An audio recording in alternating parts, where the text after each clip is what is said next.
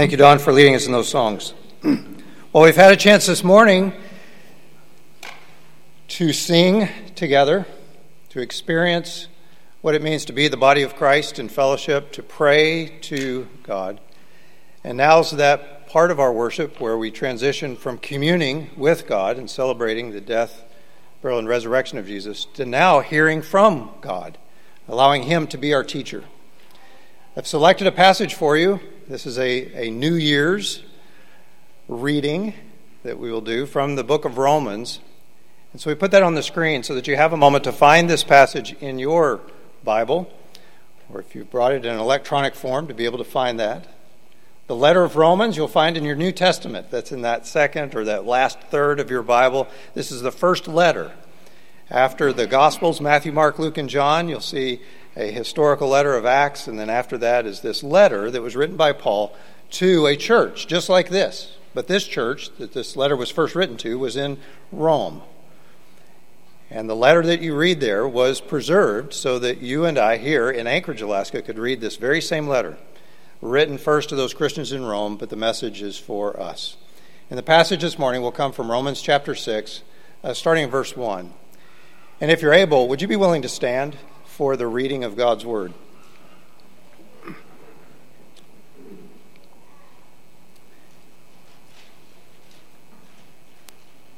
What shall we say then?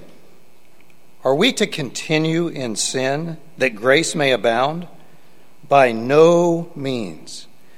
How can we who died to sin still live in it? Do you not know that all of us who have been baptized into Christ Jesus were baptized into His death? We were therefore buried with Him by baptism into death, in order that, just as Christ was raised from the dead by the glory of the Father, we too might walk in newness of life. For if we have been united with Him in a death like His, we shall certainly be united with Him in a resurrection like His. We know that our old self was crucified with Him in order that the body of sin might be brought to nothing, so that we would no longer be enslaved to sin. For one who has died has been set free from sin. Now, if we have died with Christ, we believe that we will also live with Him.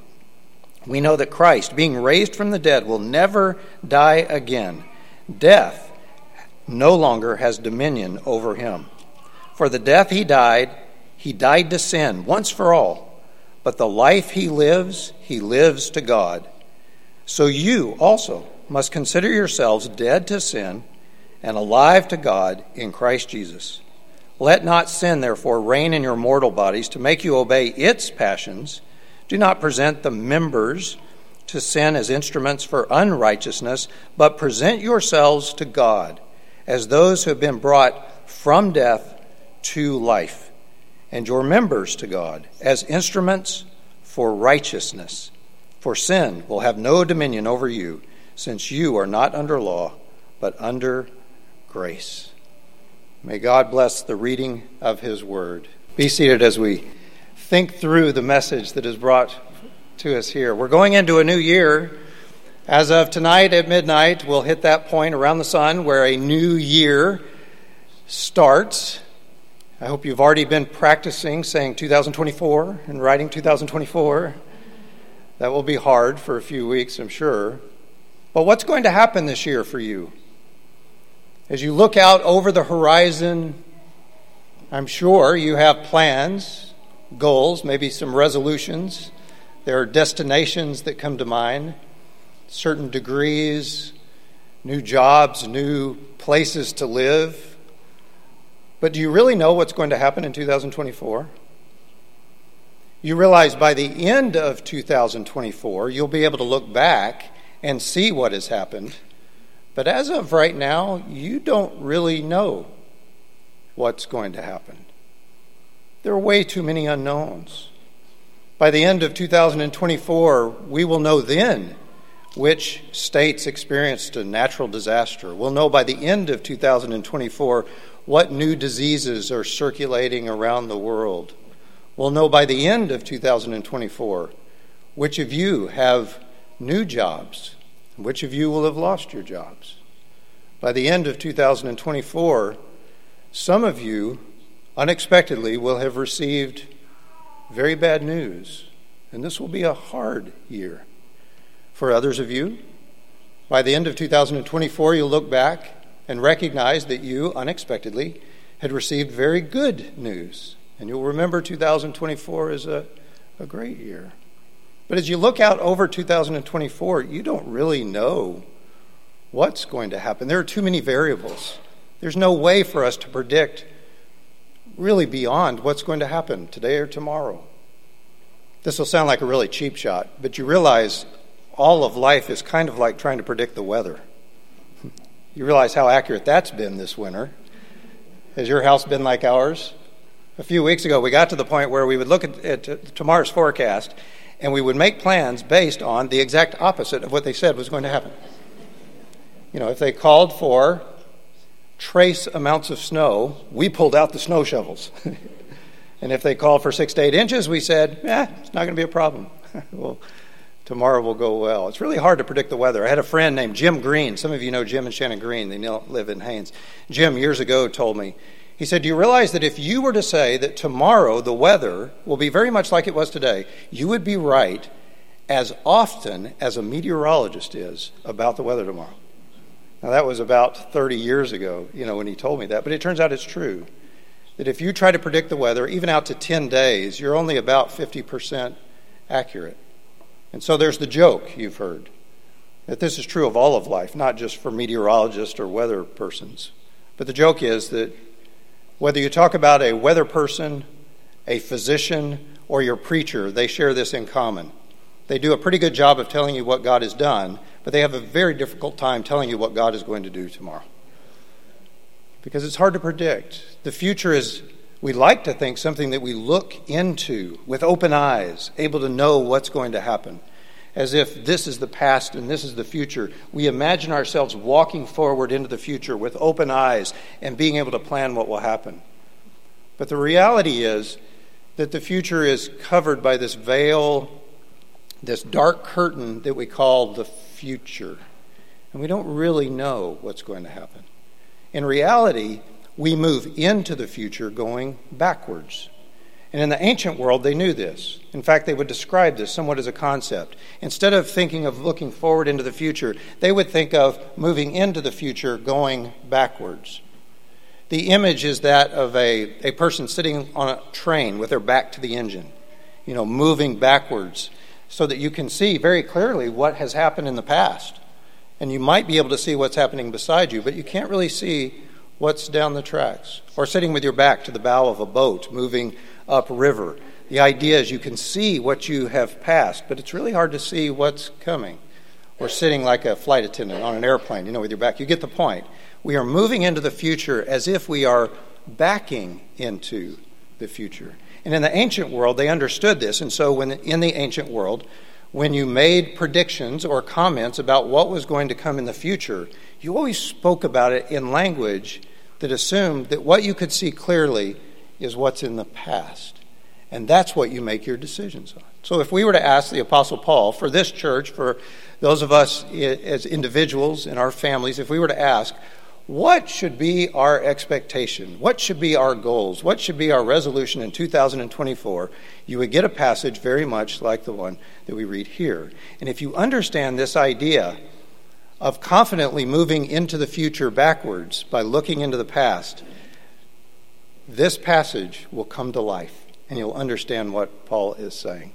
Paul begins our passage today there in chapter 6, verse 1, by asking a question. And he says, what shall we say? Shall we go on sinning? Shall we go on making errors or doing the wrong things so that grace may abound? Now, what would make that question a legitimate question? I think all of you intuitively would say, no, we should not continue to sin in the year to come so that God's grace may. But why would he even ask that question? Well, the first thing that we need to get straight is why he would ask that question. And to understand that, you have to recognize that this letter of Romans is in fact a full letter. And that chapter 6 of Romans is actually there because of chapter 5. And chapter 5 is based on chapter 4. And chapter 4 is based on chapter 3, and 3 on 2, and 2 on 1. And so to really understand why the writer of this letter would say anything, it's important to read the whole letter. I hope you will take time to do that. But if we were to do a quick overview of this letter of Romans, go all the way back, so sort of rewind the tape to Romans chapter 1. In chapter 1, the scene is set that recognizes that every culture anywhere in the world has a problem. And Paul calls this problem a fatal trade, in which the truth of God is traded for what he calls a lie. It's where people in every culture have traded the glory of God. In other words, the fact that they bear the image of God, they've traded that for false images of what is to be sought, images that look like people or animals, this trading of truth for something false, where we reach for something thinking this is what life is really about, but it's our grasping for that life, almost like Eve grasping for that fruit on a tree. And Paul calls that a fatal trade. And he says that every culture, doesn't matter which one, every culture that makes that fatal trade has several characteristics, things about that culture that become obvious. The first is that people will do things to and with their bodies that, ironically, are dishonoring to their bodies and are totally unnatural. And not only that, but God gives people over to what's called an untested mind. People start doing things and saying things, believing things, and even promoting ideas that are totally irrational and are actually destructive to themselves and to others in the community. And Paul says that's true of every culture. And then when you turn over to chapter 2, Paul says that's not just true of you, that's true of, or not just true of somebody else, that's also true of you. Paul here writing, he says, it doesn't matter if you are a Jewish person who has a law, a list of things that say this is right and this is wrong, or if you are not a Jew and those very same laws are written inside, you know what is right and wrong. Paul says it doesn't matter.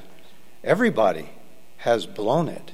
Everybody has made this fatal trade and live under this monstrous pressure to do things that are wrong, that are self-destructive. And so in chapter 3, he says that everyone has sinned and fallen short of the glory of God. The word that is used here in Romans for things that are in error is this word sin. The image that should come to mind would be someone who is hunting and they see the moose and they approach the moose, and the moose has presented himself to be shot. The trigger's pulled, but nothing happens. The bullet misses. The animal is missed, and the animal runs off. If you understand that word, to miss what is being aimed at, that's what this word sin means. It means to have missed the point, to miss the mark, to err. And what Paul says in chapter 3 is every single one of us have erred.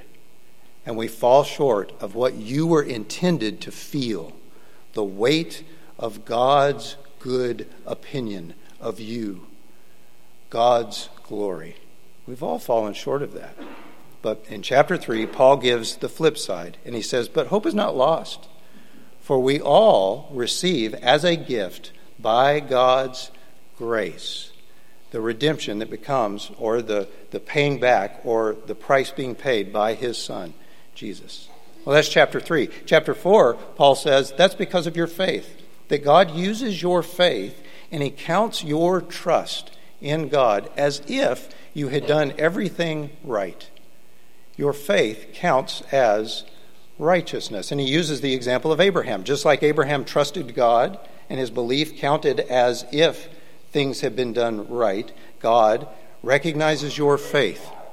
And that faith counts as if you had done everything right. And then chapter 5, Paul talks about how God can do that. Two things have to happen. First, God has to take care of your sin problem. And he does that by paying the price for your sin in the death of Jesus.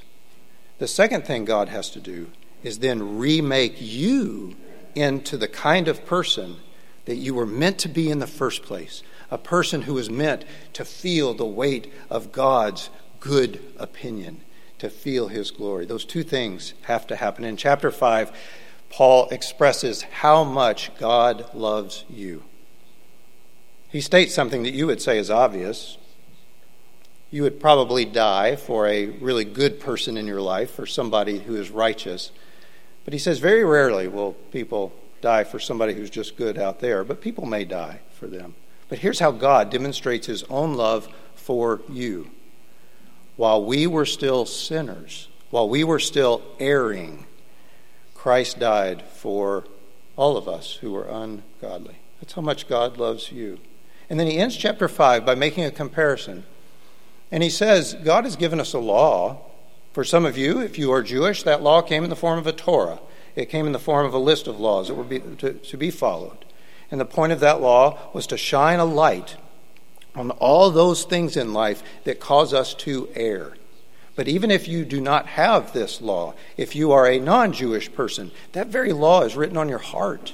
You know what's right and what's wrong. And you know in your life you have done things that are wrong. But Paul ends chapter 5 by saying, do you realize that where our erring increased, God's grace increases all the more? In other words, you can't out-sin God's ability to take care of your sin problem and his ability to make you right again. The image is that of, preparing for snowstorms.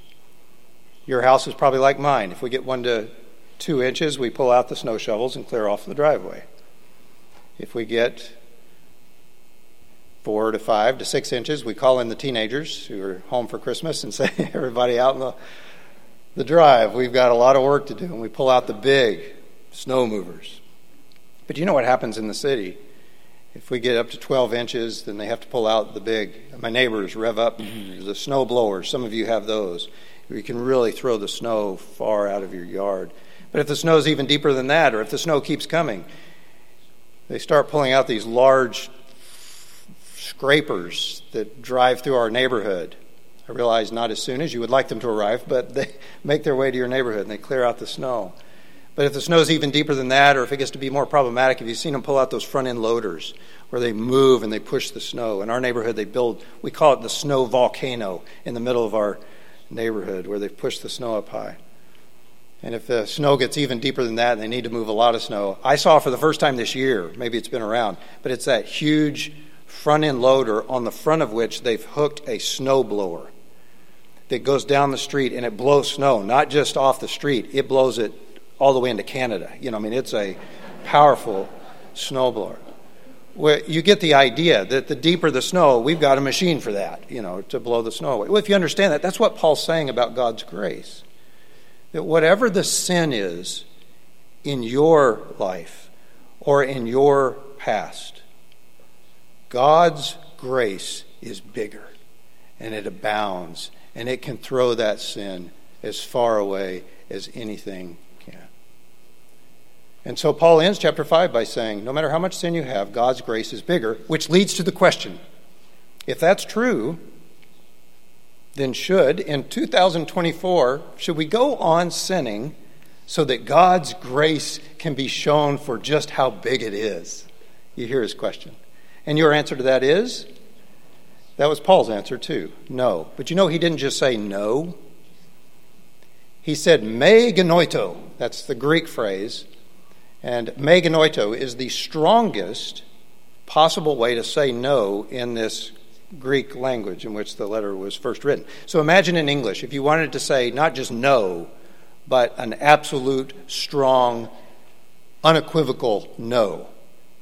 What phrase? Don't say it out loud, but the phrase that comes to mind that you would use to tell somebody absolutely, unequivocally, no. The phrases that come to mind there may not be appropriate for our setting here, but you understand how strong that is. If you understand how strong a phrase like that is, you understand how Paul answers this question. Should we go on sinning so that grace may increase? Paul says, me genoito, which literally means may it never be born. What he's saying is, may that thought never be born into existence. Why? And now here's where Paul says, I want you to put your back to the future, look to the past, and look at the one time in your life when something went absolutely right. He says, we died to sin. How can we live in it any longer? Or don't you remember that those of us who are baptized into Christ Jesus were baptized into his death?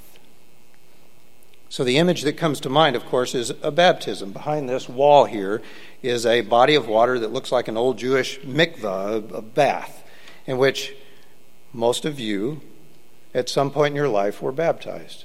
You went into that water.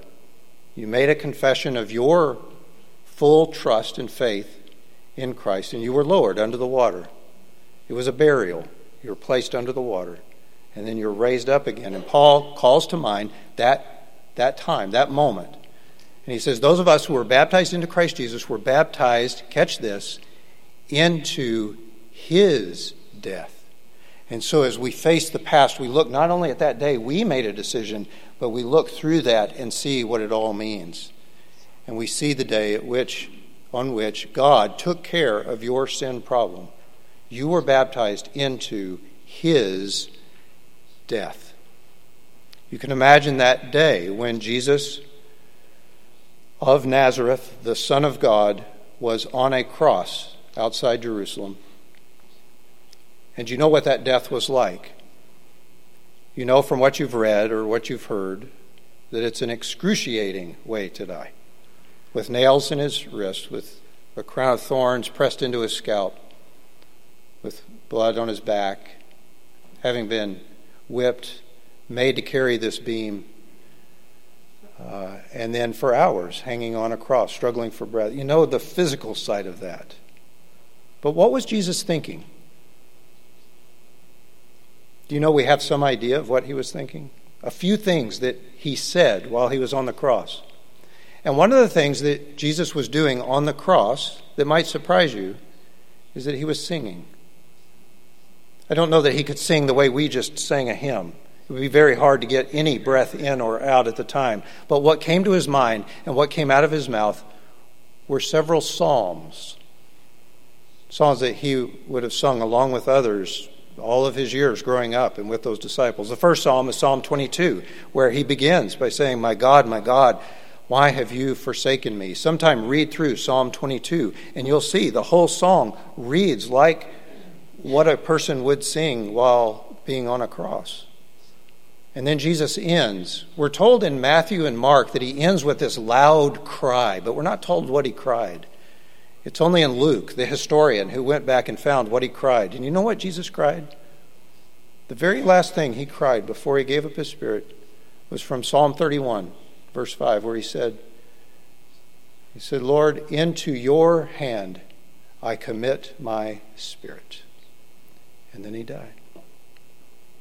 And Paul says, do you realize that on the day you were baptized into that death? Where you experience, my God, why have you forsaken me? And then you come up out of that water as one saying, into your hands I commit my spirit. And Paul says it's not just being baptized into his death, you are buried with him. There's an eerie kind of odd thought, is that when you're baptized, the stone is sort of rolled away, and then you are carried in, and you are laid down on that slab right next to Jesus. You are buried with him. The stone is rolled back, and the tomb is closed. But he doesn't stop there, because Jesus didn't stay dead. Paul says, so that just as Jesus Christ came from the dead and was resurrected, you are raised to walk a new life. And so looking back at the past, we look at that moment in our life when everything was made just right, where we were baptized into his death. And then, just as Christ was raised from the dead, we rise. Catch this. As you think about a new year, we are raised to walk a new life. And that's where Paul goes on to the next section there to make this argument. And he says, if we've been united with Christ in a death like his, You recognize we are meant to be united with him in a resurrection like his. You are not meant to stay dead. You are meant to be alive and to live for him. And then Paul ends up making this argument where he starts with, you have been united with him, and he ends by saying, so count yourselves dead to sin, but alive in Christ. The argument that he makes is very dense, and you have to spend time to really work your way through it. But basically what Paul says is, Jesus died. He was really dead. And when people die, catch this, your version says they are set free from sin. The real word there is, they are made right again from sin, or of sin. The passage there takes you back to the garden when the first human beings reached for that forbidden fruit and make that fatal trade. And they're told, if you eat of this fruit, in that day you will surely die.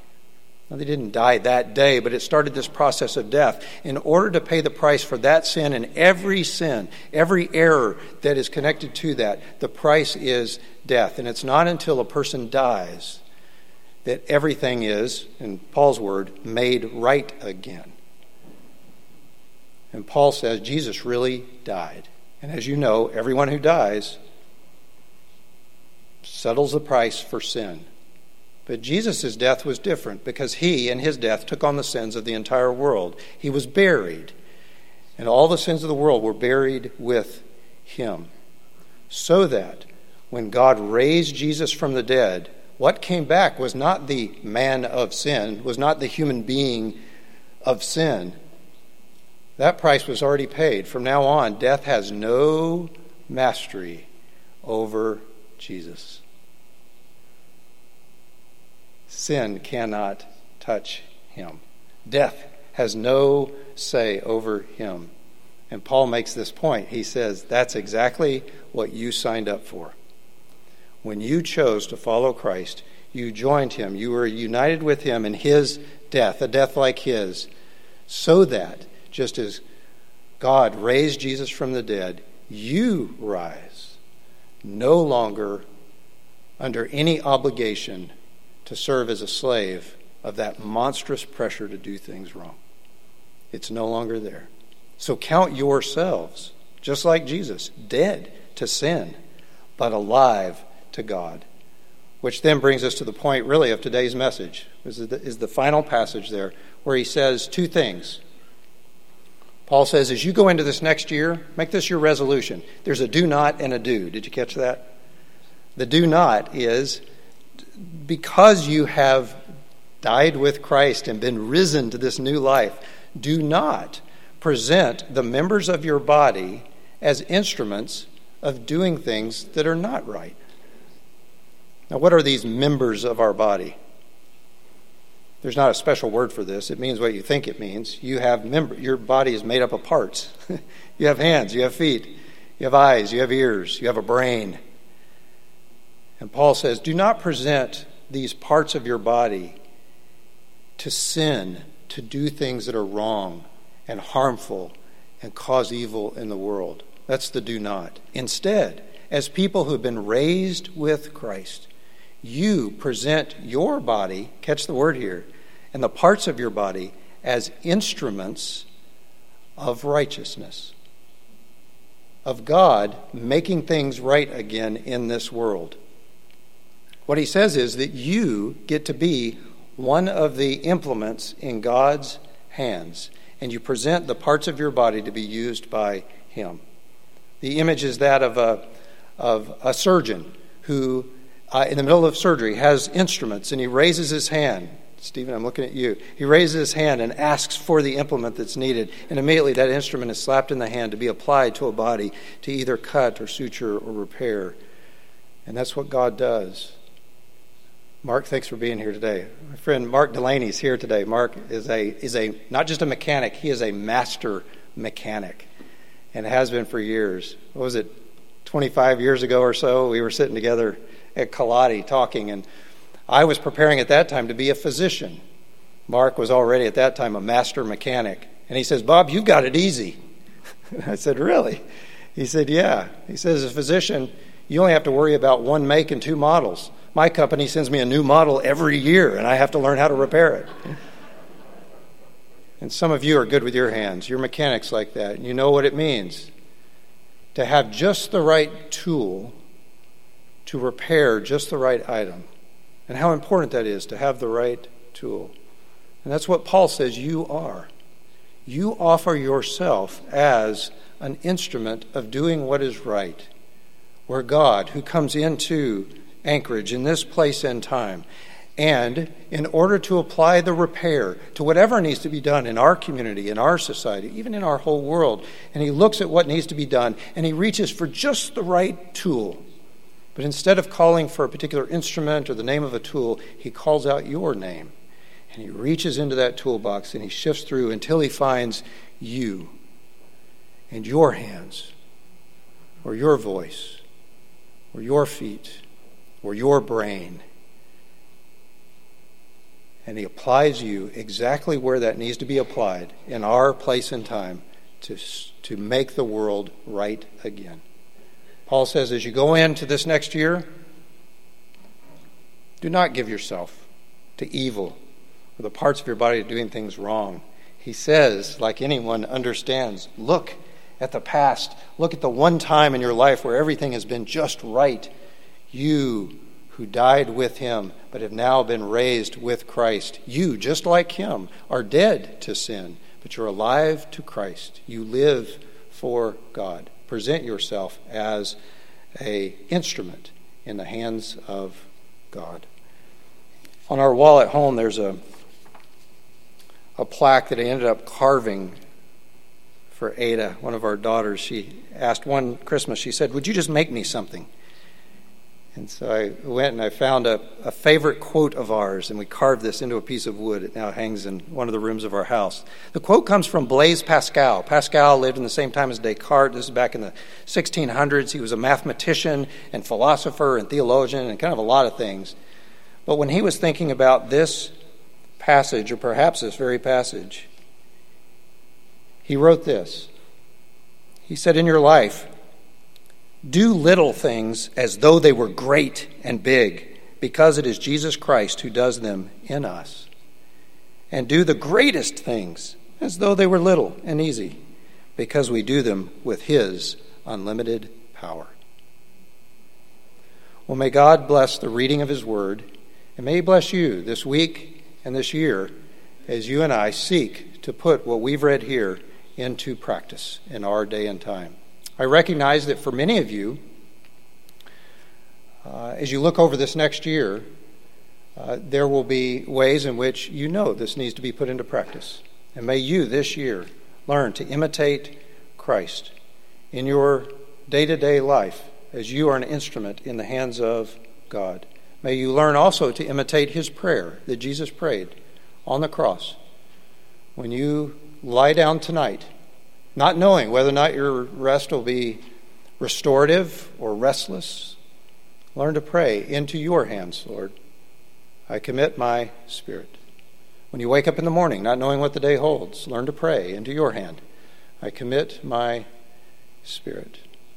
For those of you who are parents and are wondering, how am I going to raise my kids? What's this year going to be like for them? Learn to pray, into your hands, Lord, I commit my spirit. For those of you who are children and you wonder, what am I growing to be? Learn in your own prayers each day to say, as Jesus did, into your hand, I commit my spirit. Those of you who are employees and wonder, what's this year going to be like for our business, for my employer, for my work? Learn to pray. Lord, into your hands, I commit my spirit. For those of you who are teachers and wonder, how are you going to instruct and guide these students put under your care? Learn each morning to pray, Lord, into your hands I commit my spirit. For those of you who are healthcare workers and will be taking care of God's precious image in all its different forms, wondering what is the right thing to do, learn to pray, Lord, into your hands I commit my spirit. For those of you who are public servants and this year very well may put yourself in harm's way, in order to protect those who are vulnerable, learn to pray. Into your hands I commit my spirit. For those of you who are husbands or wives and you pray for and long for a relationship that is good and growing, learn to pray together. Into your hands, Lord, I commit my spirit. And for those of you who are leaders of the church here, who are servants of the church, who are followers of Christ in this place and time, learn to pray. Into your hands, I commit my spirit. And then I fully recognize that in a group like this, some of you are still wondering if this is worth signing up for. Is Jesus worth following? Notice that Jesus will not demand anything. You're not being asked here to believe a book or believe a certain doctrine. You're being invited into a relationship with a person. And Jesus will first earn your trust. Let him do that. But for those of you who are still deciding, should I make this decision to follow him?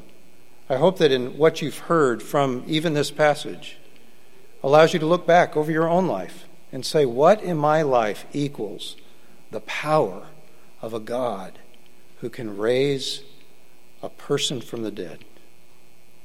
And then realize what's being offered is that very same power to make things right in your life too.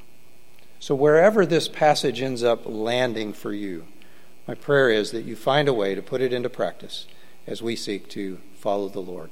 If that touches you in any way and you would request prayers or would like today to sign up and follow Christ and be baptized as we just read in this passage, today's the day for that.